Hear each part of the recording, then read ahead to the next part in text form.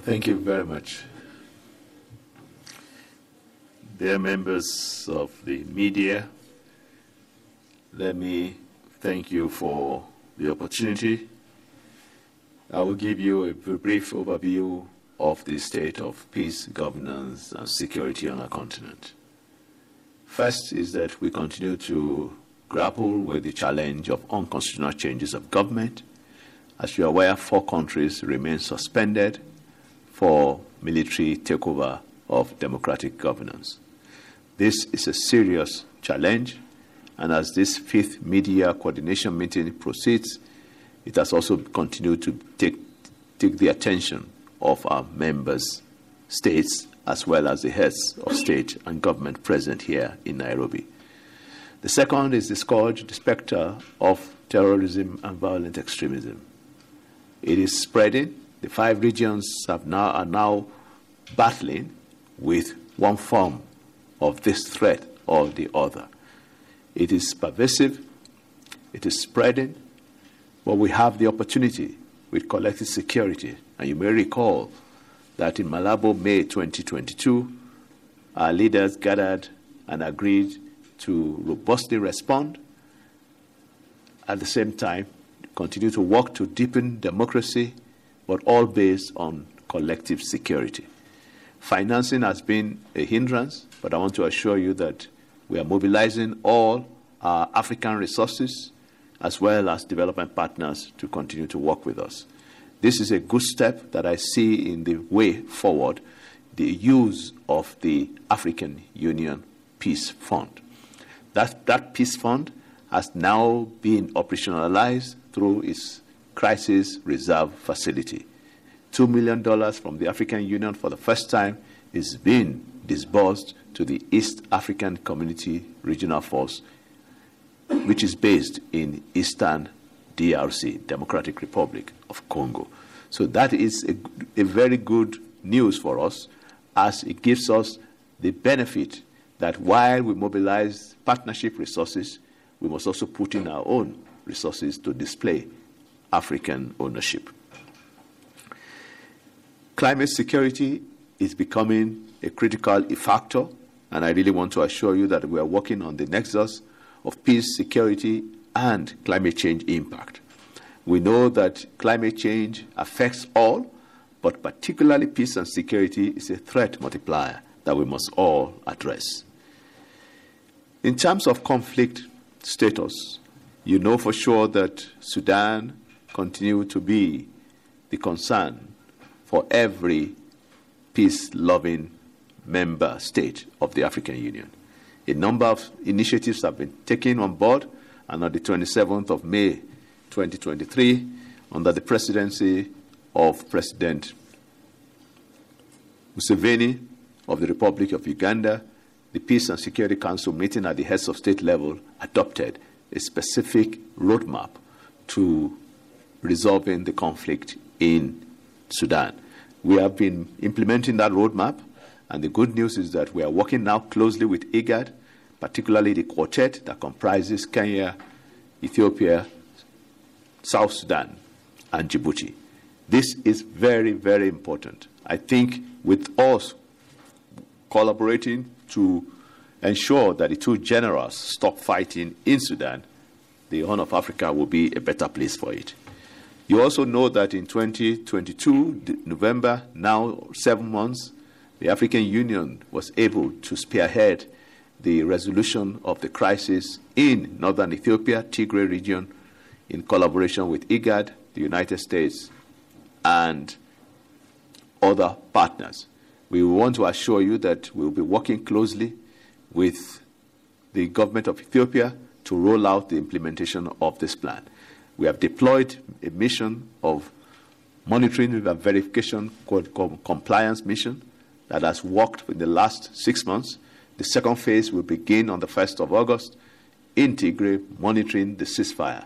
The lasting peace agreement through the cessation of hostilities agreement signed in Pretoria remains one of our most effective means of delivering the peace dividends.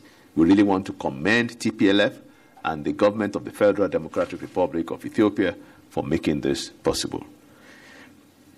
Given this overview, let me now delve into two critical areas where we have supported the regional economic communities and we're supporting political transitions. The first is what we call the African Union Inter-Regional Knowledge Exchange on Early Warning and Conflict Prevention.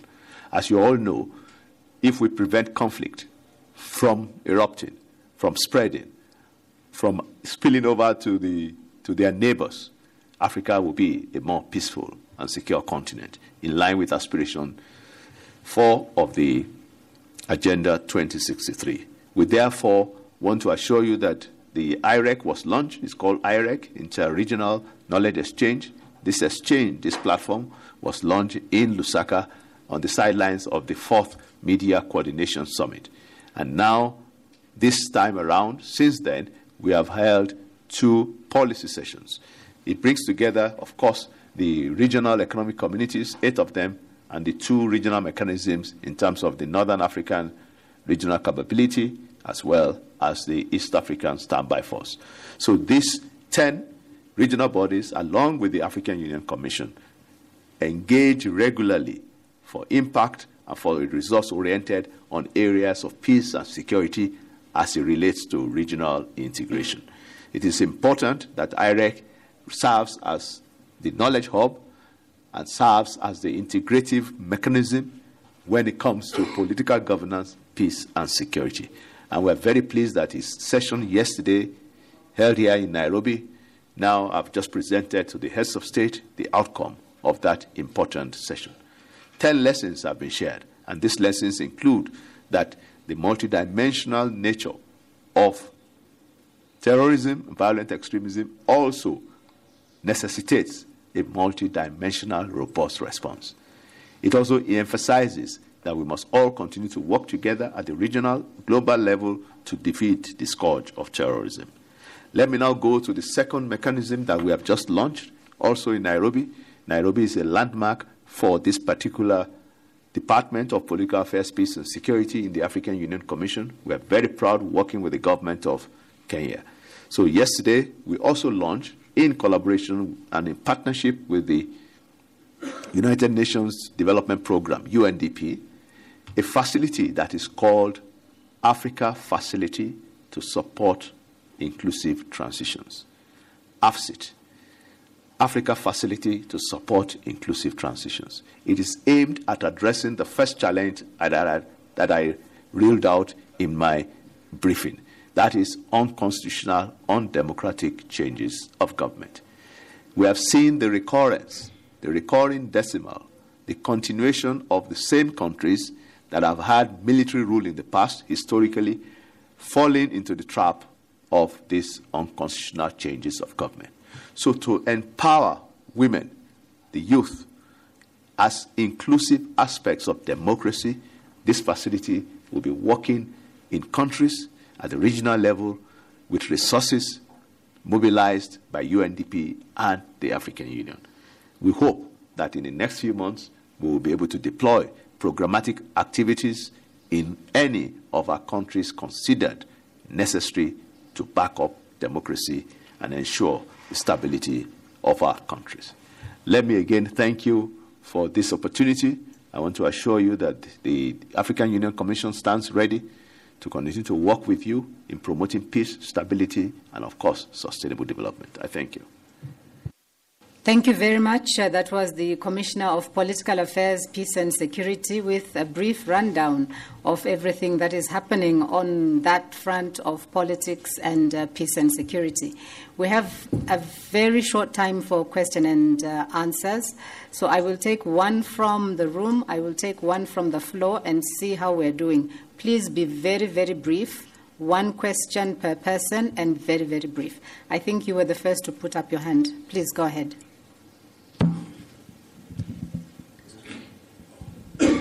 Thank you. My name is Bankole from CGT Africa. You've talked about various roadmaps and various efforts that are being put in place to resolve the issue of Sudan. What can you say that has been the hindrance? Where is the problem? Because We have seen these efforts, one in Egypt, another one by IGAD, but it seems that as efforts go on, the fights still continue and the guns are continuing to blaze in that country. Please go ahead, Commissioner. Shall we take more? Yes. Okay, there was another hand there. Yes. Yeah. Ambassador Mwangi Maina from KTN News, the Standard Media in Nairobi, Kenya. You've talked about the cessation of fighting agreement that was signed between the Ethiopian government and the Tigray region being a success story of African Union. However, Ambassador, the Amnesty International some time back did document that all parties involved in that fighting have been responsible for serious violations encompassing war crimes and crimes against humanity, extrajudicial executions, and summary killings of thousands of people, and sexual violence against women and girls. Will justice ever be served? And what is the stand of the African Union when it comes to all those atrocities that have been committed against the people of Tigray? All right. Please, the lady from Egypt.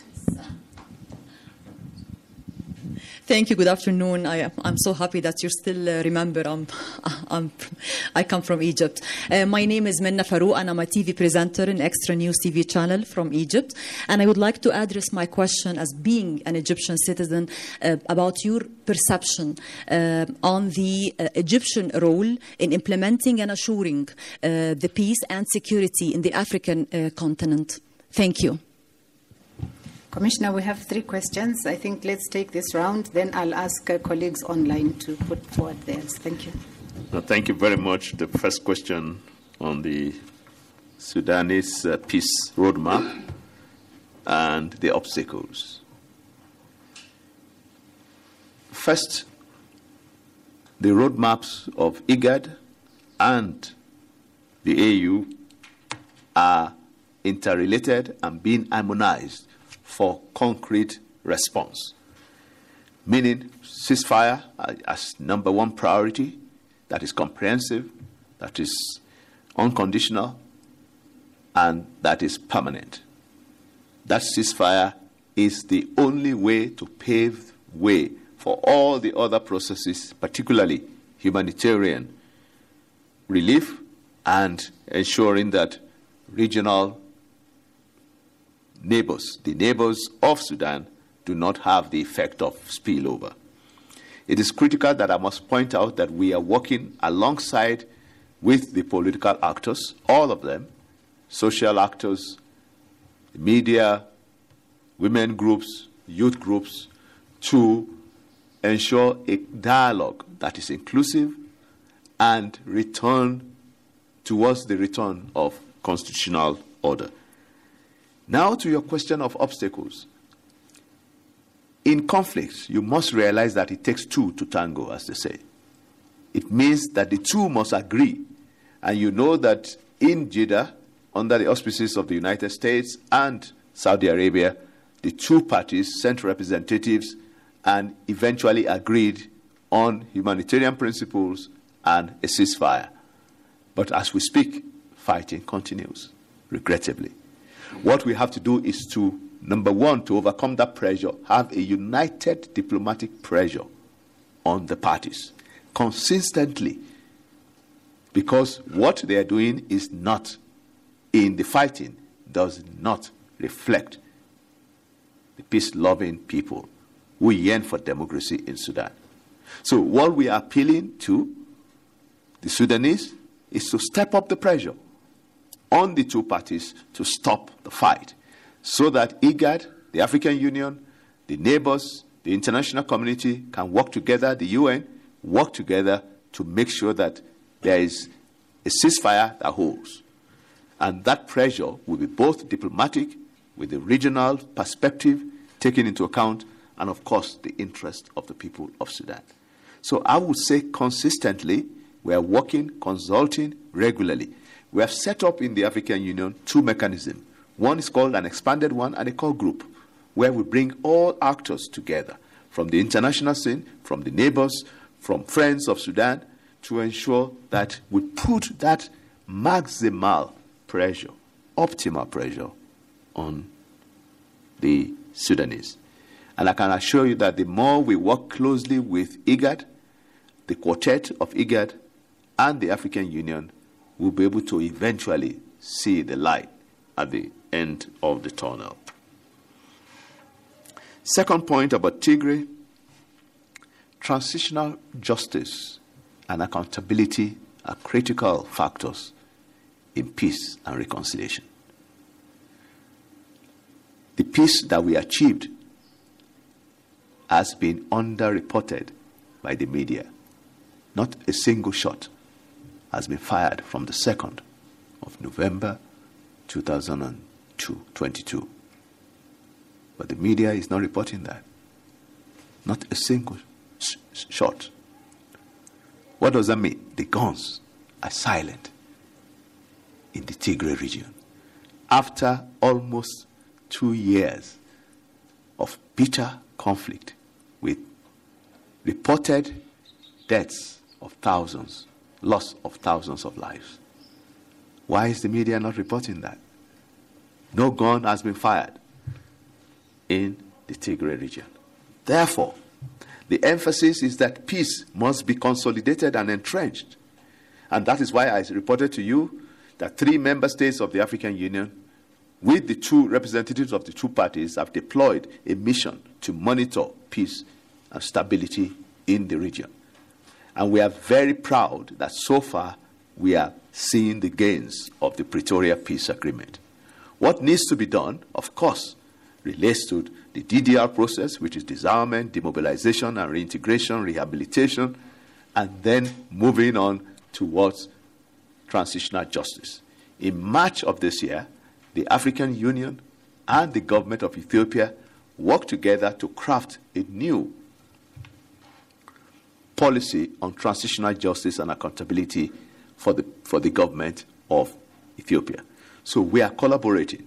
We are going to work together, to continue to work together to see the benefit of this peace process. So I want to assure you that it's about the people, and no victim should be left without restorative justice, without transitional justice. And the process involves all of us, including the African Union, working with the government of Ethiopia, working with the TPLF, with the United Nations that has already carried out an investigation, and a report has been delivered. But we must protect the communities, and we must ensure that the guns remain permanently silent. This will be good for us, and will be good, of course, for accountability. Yes, Egypt, the role of Egypt in peace and security remains very, very critical. Egypt is a strong member of the Northern Africa regional capability. Egypt has been a member for the Peace and Security Council many times. Its role in the region, its role as a neighbor of Sudan, its role in protecting the sanctity of the African Union, its constitutive act, its APSA, which is the African Peace and Security Architecture. We work closely with the government and the people of Egypt, and as champion, which is very, very critical, as champion of post-conflict reconstruction and development on the African Union. Egypt hosts our center, which is just being operationalized, and we are pleased to announce that the Executive Secretary of the Center for PCLD in Cairo will be reporting by the 1st of October. I want to assure you that we remain very committed working with Egypt, its role in North Africa, its role in bringing peace and stability to Libya, its role in emphasizing that external interference should not be a part of Sudan, its role in emphasizing that state institutions in the Sudan conflict must be protected, must be heard.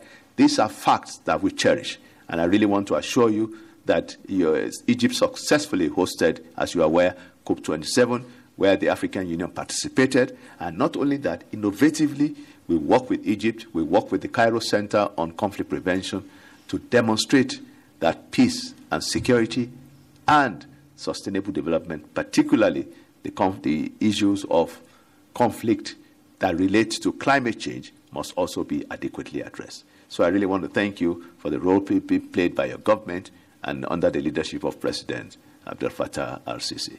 I thank you so much, and I think my time is up.